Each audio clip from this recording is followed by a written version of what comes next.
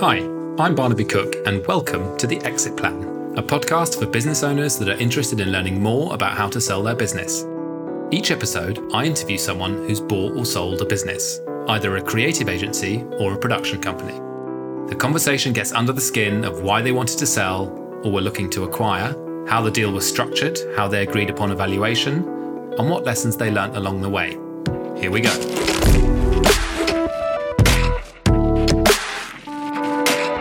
Today's conversation is with Dale Parmenter, who has run the eponymous DRP group for over 40 years. It's grown from a small video production company into a fully integrated in-house communications group. Dale has made several acquisitions over the past few years to grow the group to over 50 million in revenue. Dale and I have been members of EVCOM, which is the trade association for the corporate film and events industry, for a long time. It's a very impressive story. Thank you very much to Dale for being so open with me about the strategy for his acquisitions and how the integrations have all worked. I think this is a fantastic story, and I hope you enjoy listening to this. Thank you very much for participating. You and I have known each other for quite a few years, I think, through IVCA days and days, So I'm sort of just very interested to learn a bit more about the acquisition journey that you've been on. But I thought a really good place to start would be if you can just give us a bit of an overview of DRP Group. So we're a full service agency, started 42 years ago. Originally in film, it was film, not video. Very quickly moved to video. And then in the 80s, started to look at things like events. And I suppose unwittingly started to become a multi-channel agency without even knowing what that meant at the time. Today, we're 420 people across the States, UK and Europe. And we're predominantly corporate, it is our business. So anything from internal or external comms through the various channels, whether that's a live event, or it's a film, whether it's digital, print, or campaign. What were you doing before you started DRP? So I left school with a passion for film. I entered the BBC Young Filmmaker of the Year, and I got to the final, and I was the runner-up. I thought, well, maybe it's something I could do professionally. So I joined the NHS film unit, and we were making training films for the NHS. And after a couple of years, you could see the writing was on the wall. It was going to be closed down. And I thought, this is something I could do, on my own. And so that was it. So 1980, DRPG was born. That's pretty amazing, and still going strong. Yeah. So when did you first think about growth through acquisition? Probably about 10 years ago, we started to think that, organic growth is great and doing well. But there was, particularly on the digital side, we didn't really have the internal expertise. And it was either, we go and buy that expertise in, or we go and buy a company. And we were using a company at the time, quite a small outfit, really good, technically fantastic and ahead of the time. And just a casual conversation with the owner, and he was up for becoming part of a bigger organisation. So we did the deal. It was actually quite simple. And while his clients were great, they were very much more local. They didn't really quite fit with our corporate view. What we inherited was a lot of great people, of which some of we still got to this day. So that was 2011. So that was a supplier of yours, and you just thought, approached them, had a conversation with the owner. Yeah, had a conversation, and the guy liked the idea.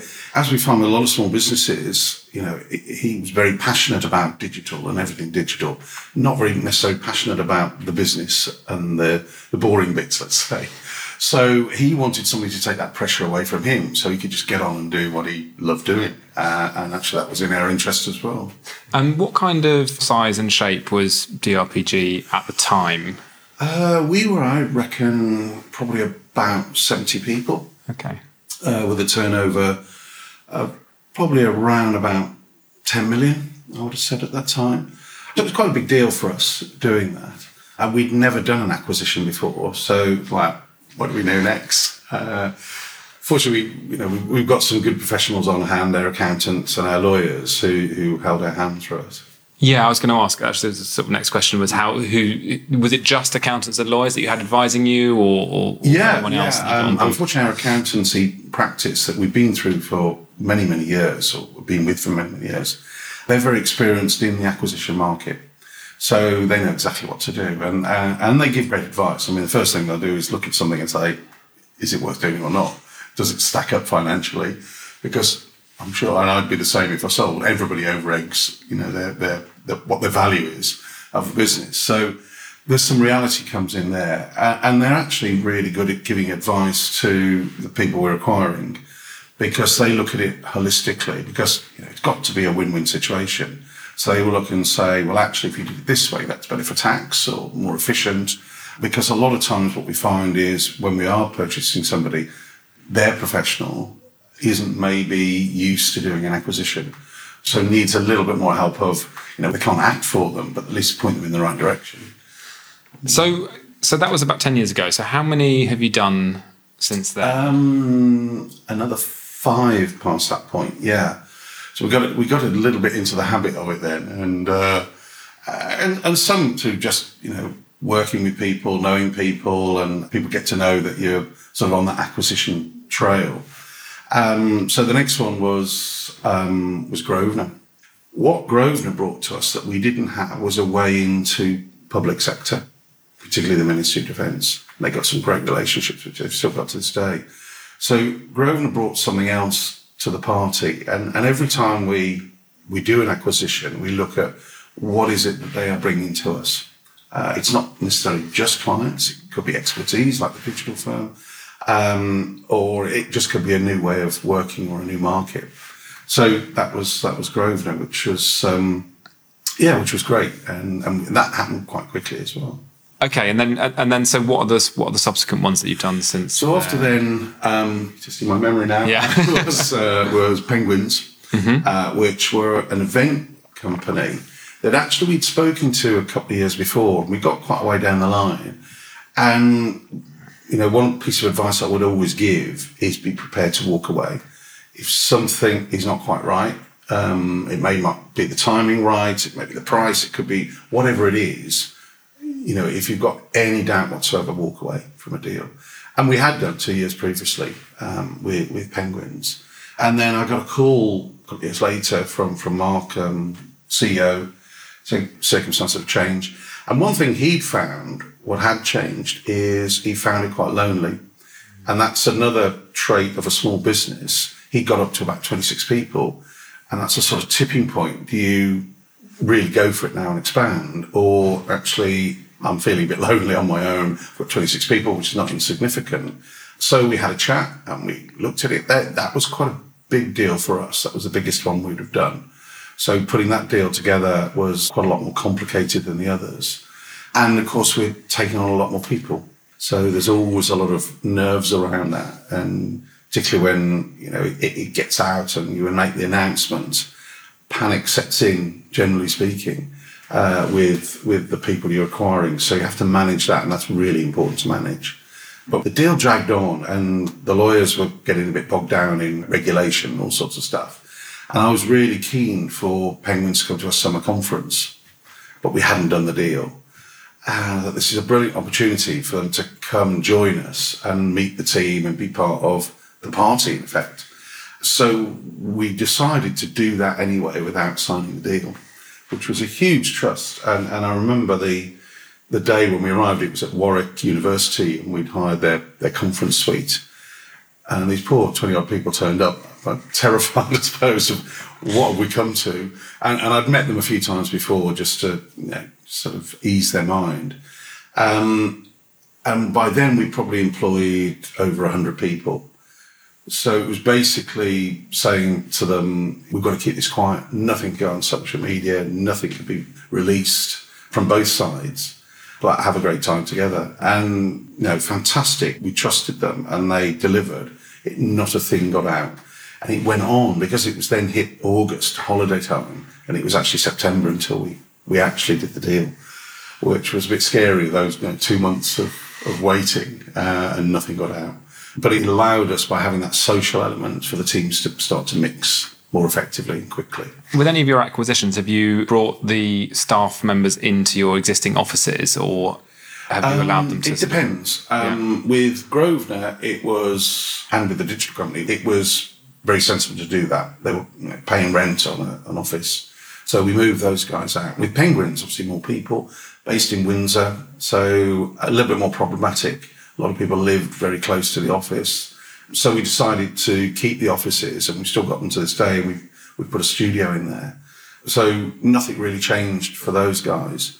But as time's gone on, of course, what a lot of the people in the organisation start to see, or in the organisation we bought, is opportunities in the wider group.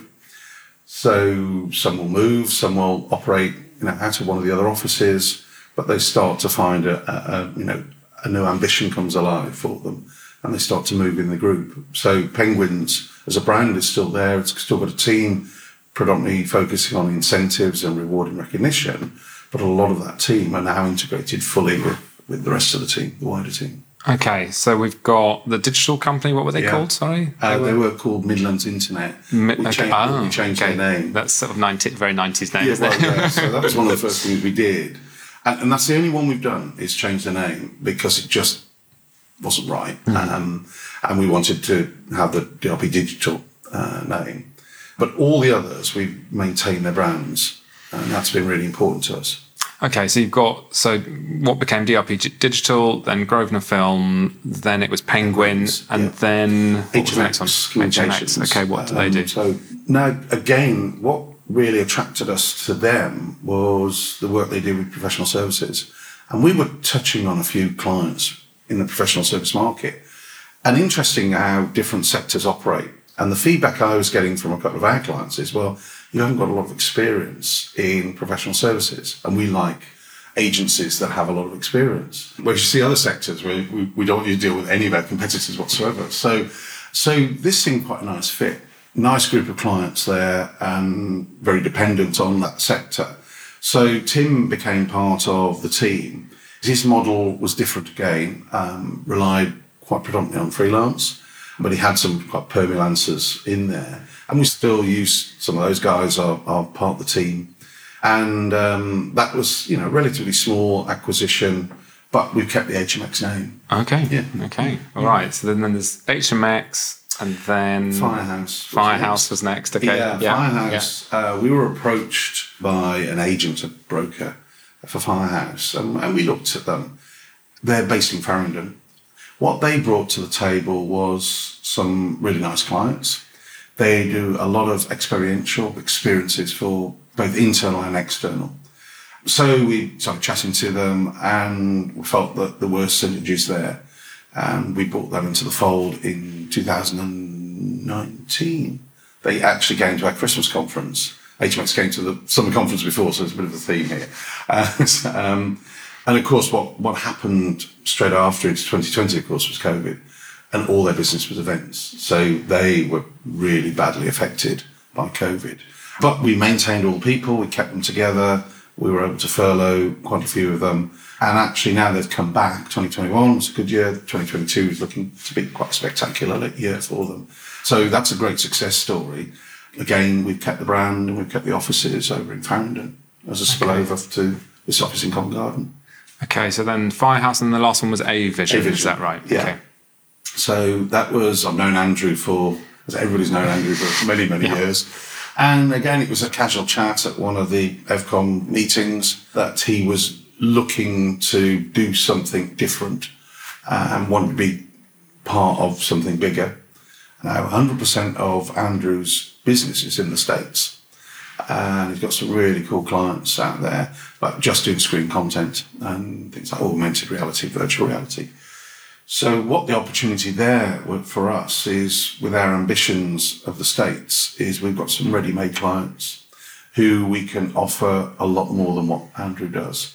And Andrew really embraced it. And, again, having an acquisition in the middle of a pandemic was, a bit of a scary thing to do, but we did it and we're now reaping those benefits because we've really got into those clients. Those clients really like the approach. They really like actually it's British creativity. And there seems to be a big thing in the States about British creativity. So that's led us now to open our second office. The first office was, very tiny. We opened an office in Atlanta, where one of Andrew's biggest clients is. And that's really developing quite nicely. And I think the next 12 months we're going to see, a lot of growth there. Okay. So I'm really interested in kind of what the overarching strategy is for building the group. And do you kind of have one in mind when you go out looking for acquisitions, or is there an element of sort of you see what situations come up and see how you It's a little bit of both. Strategy-wise, our vision is to be the agency of choice. And I have a photograph I share with the team. I wouldn't share it with clients, but it's got a queue of clients queuing up to be interviewed to see whether they're good enough. Now, visions are out there. It's just obtained. So to get close to that, we have to be the best, and we have to be able to offer such a range of different creative services and a high quality. So that's the vision, and I suppose that leads the strategy going forward. But to be able to do that, we either grow organically, which we found was problematic, or we have to acquire, or it's a combination of both. So we've been able to do a combination of both. So if you go back 10, 11 years to the digital team, that was a highly experienced, relatively small team we brought in from Midlands Internet. But now we've got 70 digital people. We've got a digital marketing area, and a lot of the growth in that area is coming from what we can do on social media, what we can do to help campaigns, both internal and external. And that all came from that spark. So it's the acquisitions that help the organic growth, and they fuel it, because they open up our eyes to different ways of working as well, but also different markets, different clients, and different expertise. So some of those opportunities you maybe took a little bit on a wing and a prayer, but have actually helped kind of define what DRPG can offer. And a lot what sits behind that is it's about the opportunity. It's not necessarily going out looking. It would be, okay, that's a great opportunity. That could do this, this, and this going forward. I mean, we've turned down quite a lot. As many as we've taken, we've turned down. And we've got very, very close as well to acquiring some businesses, almost to the point of signing the deal, and walked away because something comes out of the woodwork at the last minute. And I say, then you walk away. If it can't be easily solved, then you walk away because you're buying, a potential problem. Yeah. So what impact have these acquisitions had on your business over the last 10 years? I think it's just growth, definitely, both in the team, in the level of service and the products we can offer, and also the growth financially in the business. And what's been important is to let the brands be themselves. So they're those sort of niche brands, almost boutique agencies. There was a reason why that client used them. So we don't want to upset the client, but the client can either have all the resource of the bigger agency behind, or just stick with the boutique agency. So it's that flexibility across. And I've seen so many acquisitions fail because, Big Brother comes in and say, well, we're going to do it our way now, and you can all move aside. And all the best people leave, all the clients leave, and you end up with nothing. Basically, you've bought nothing, or you've just bought an hour liability. And I've seen, even recently that happen with an organisation, and they've just lost all the clients, they've lost all their people. So what did you buy? So you shouldn't be too proud. Just be, I think, open to, we don't do everything the right way. So there's some great ideas there, and we need to embrace some of those ideas. It's clearly had a huge effect, hasn't it, on price? There's a lot of ups and downs, but there's those initial times, those are the absolute critical times in those first few weeks when they become part of the team, or actually in the build-up to that becoming part of the team. The actual date we say we've done it, there's work to be done with the teams at that point. One, the team that's already in the main group to accept it and be fully aware of what's going to happen next, and the team we're acquiring feeling that we're not coming in to just asset strip and you're all going to lose your jobs, which is the first thing everybody thinks. Instantly, without a single word being said, that's the first thing that people think. And my view is, why would we want to do that? Because we're buying this expertise to grow our business. So I don't want to lose anybody out of that business. In fact, now wanting to grow. And thinking a little bit now about deal structure and funding and how you put the deals together, I'd be kind of interested in what mix of cash, equity, deferred consideration, all of that kind of stuff that you do. We insist on 100% control. Yeah. That's the first thing. So it's a buyout. We also insist on the owners who have got the relationships stay within the business for at least 3 years. So there's an earn-out period. We've never borrowed to purchase. We'll use a mixture of capital and also capital within the target organisation. So when the experts originally described it to me, I thought, that's a weird sense of using their money to buy them. But of course, you don't buy cash. Nobody wants to buy cash. What we're buying is, yes, we're buying the assets, we're buying the going concern and the goodwill, but also we don't expect to pay 100% upfront. There would be a period of time where they're drawing that down into the earn-out. So we've only got 2 earn-outs running now out of the ball. And it's worked really well because it incentivises the owners, the original owners, to keep that business going and keep it working and keep the clients happy. So presumably if you're not buying cash, but there is cash in the business, then you're doing a share purchase. What it allows, what the cash, they have the cash, but of course they have it with the 10% entrepreneurial relief. So rather than pay the 40%, they can take it out of the business. So that becomes the win-win scenario. All has to be signed off by HMRC, of course, and of course you have to stick to that now for the 3 years. You can't vary the deal. If you do, you have to go back to HMRC and get it re-signed off, so keep away from that. It's just a pain. So everything has to be a win-win situation. The owners can take that cash, they've gone. Now we've got the risk of running that business with no cash. So then we have to put capital into it to keep it going. And get it back to where it was. Mm-hmm, mm-hmm. And what's the sort of range, kind of in terms of revenue, really, of the companies that you've acquired? Everything from probably about $1 million up to 5. Okay, and no external funding to put these deals together. Yeah. So I want the original owners to be part of it going forward, and so having that earn-out is key to that they can earn more money, and most of them have earned more than we anticipated right at the outset. I think if anybody left who got all the contacts, that would be a worry to me. Yeah. Do you think of it when you're looking at an acquisition target, do you kind of think of it in terms of a multiple of EBITDA, or is that a sort of bit of a side consideration? We've never looked at that.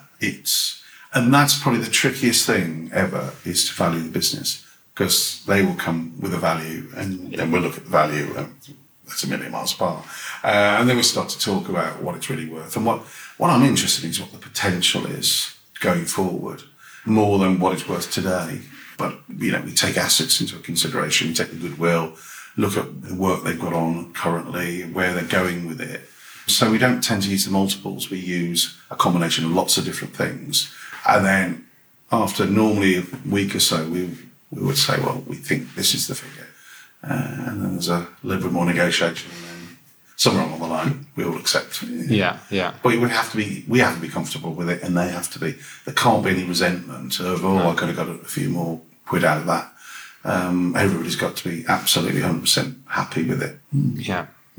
And how do you manage the previous owners of the business? Like, what are the sort of touch points that you have with them? And because presumably there's a lot of entrepreneurial characters, right? Yes. Personalities. And they can join a bigger business that may feel that, there's a lot of red tape now, a lot of process and procedure, which I hate.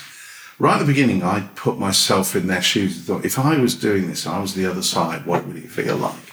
And I thought, it would be horrendous. So I'm very sympathetic to their cause and their emotions around that. Some of my board may not be as sympathetic because they've never run a business, so they don't know that emotional connection with that brand that all of a sudden is not yours anymore. And, we've had some interesting conversations through some of them of, that's my brand. Well, it's not really anymore, you've sold it. So it's a slow process. As I say, we don't like to go in and say, right, that's it now, you're doing it our way. So it's much more consultative, much more, we'll take ideas from you, but you take ideas from us. There are certain ways we need to work, particularly around finance and IT. We find sometimes you go into a company and maybe their security systems isn't great, and now we're going to put them onto our system. So we have to sort that out, and they do find that a bit of a pain at times because I've got to do all these login stuff now and everything else. And the finance, because we will take control of all the finance and pull that into our main group. So there's a little bit of learning there, but beyond that point, then there's a lot of give then beyond there of how they run the brand, how they present themselves, how they sell themselves, and the productions they do. And how do you sort of integrate the businesses into the group? And I don't just mean from an employee perspective, but from a sort of service offering. How does it start to feel like one consolidated group rather than a sort of ragtag group of companies? I like to get to know the owners, and I like to eventually obviously meet their people and have a chat, and we take them for a beer and have some social element to it. And you start to get a feeling for their culture and whether there's synergies. And if there aren't any synergies, if you think this doesn't quite fit, then again, you consider walking away. So the cultures have to complement each other. Don't have to be the same, but they certainly have to complement. So we do quite a lot of work in that bit, and sometimes our acquisitions can take longer than probably a lot of others do because it's that work we're doing around it. The lawyers are doing the due diligence and all that stuff. We're doing, I suppose, due diligence on culture, people. And yes, the work they do, some of the work will be different, but that's great because we want to learn about what are you doing? What are you doing differently to us? And where can we learn from that? So again, it has to be a two-way feeling. But then everything we push out comes from the group internally. Still may have the logo attached or their brand attached. So team meetings, project meetings where we've got a mix of people. And that can become the most difficult thing because if you've got an organisation that's predominantly use freelancers and then they come in and they can use in-house resources, they will treat the in-house resource like an external resource. And we have to do an awful lot of work around, no, they're now your colleagues. They're not freelancers. They're not subcontractors. That is probably the most difficult learning point there, is you are colleagues working together.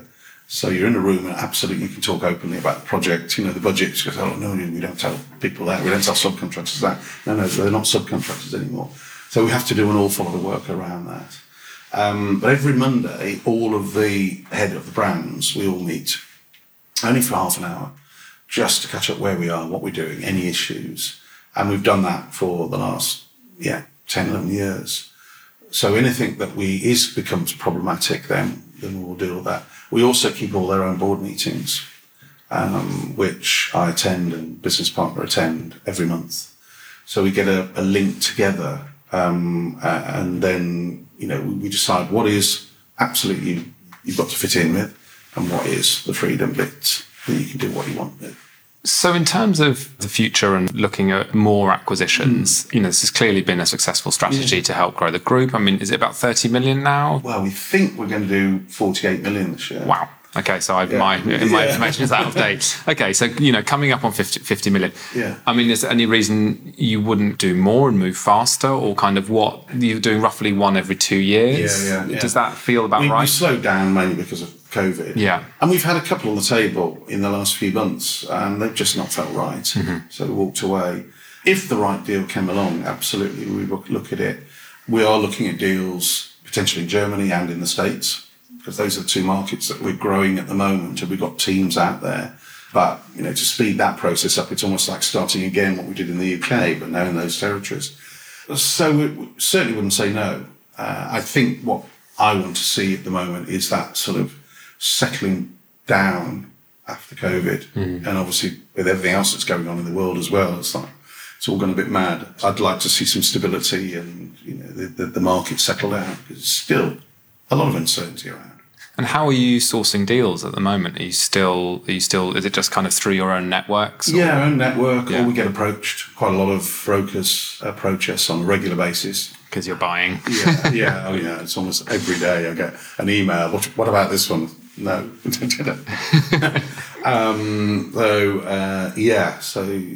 some of the brokers are really good, really informative, really efficient. But of course they take a cut. Yeah. And do you have other advisors now that you... No, still the same advisors. So our original accountants and original lawyers.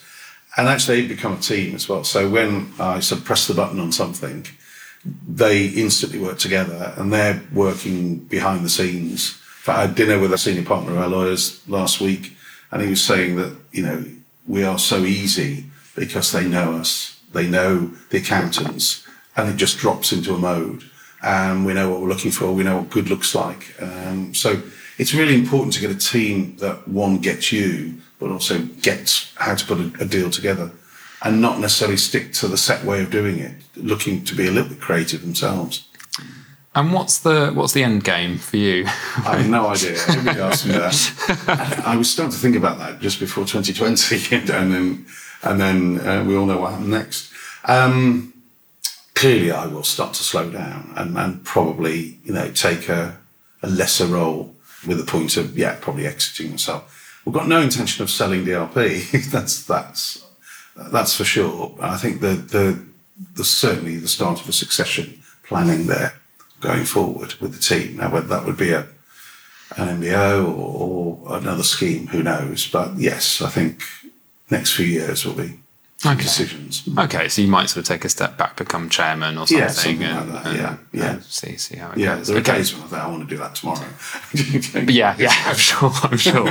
But it's a big, it's massive now, right? I mean, coming up on 50 million is huge, and that's got to be an attractive proposition to, private equity or... Yeah, no, absolutely. And so I think now we've settled back down after I call it the COVID hangover in now, then yes, probably look at, what are the options out there, but there's no firm plans whatsoever. I still enjoy it. I enjoy the team. I say brilliant, 420 of them now. We've got a summer conference next week without an announcement of acquisition. People will be disappointed, surely. Who have we bought? No, nobody this time. And that will be a fantastic event, and to see all the team, particularly something we haven't seen for quite a long time. Okay, great. So just kind of reflecting back on the last 10, 11 years of doing this, what are your sort of key learnings, or is there anything you would have done differently? Not too much differently. I think, with the advice we've had, I think we did well, and that would be a point of advice. Make sure you get some good advisors. That will make life so much easier, and they'll take so much away from you that you don't have to deal with. But I think the most important thing I advise people when you're thinking about acquisition or you're thinking about being acquired is it's got to be a win-win situation. Everybody's got to come out with this positive, and if there's any glimmer of that's not going to happen, then walk away. Have any of them not really worked out? No, they've all worked. They've all worked well. That's amazing. Yeah, I know. Was it 25% only succeed? Yeah. But I think that's the time we put into it. Great team to do the due diligence and make sure it happens. And then the time we spend with the team and the openness we do with the team, and the trust we put into the team we're acquiring. I remember we were in this room when we took over Grosvenor, and everybody sat around the table, arms folded, and it was like, oh, this is not going well.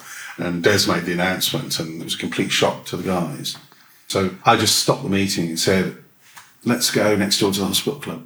A few beers later, we're all big friends. And that's the thing, you've got to build the trust of the team you're acquiring, because if they get spooked, they will leave. And then part of what you're buying here is their expertise and their loyalty and their knowledge. Yeah. So it's really important to get the team on board very, very quickly. Good. I think that's pretty much all my questions. No problem. But thank you very much. Thanks for being so open about it all, and very interesting to hear a bit more about how it's all gone down. Thank you very much for listening to the Exit Plan podcast. This podcast was edited and mixed by Guy Hickson and was produced by me, Barnaby Cook. If you enjoyed it, please leave us a review to help other people find us. If you're wondering what's next for you in your business and want to chat about an exit plan, connect with me on LinkedIn.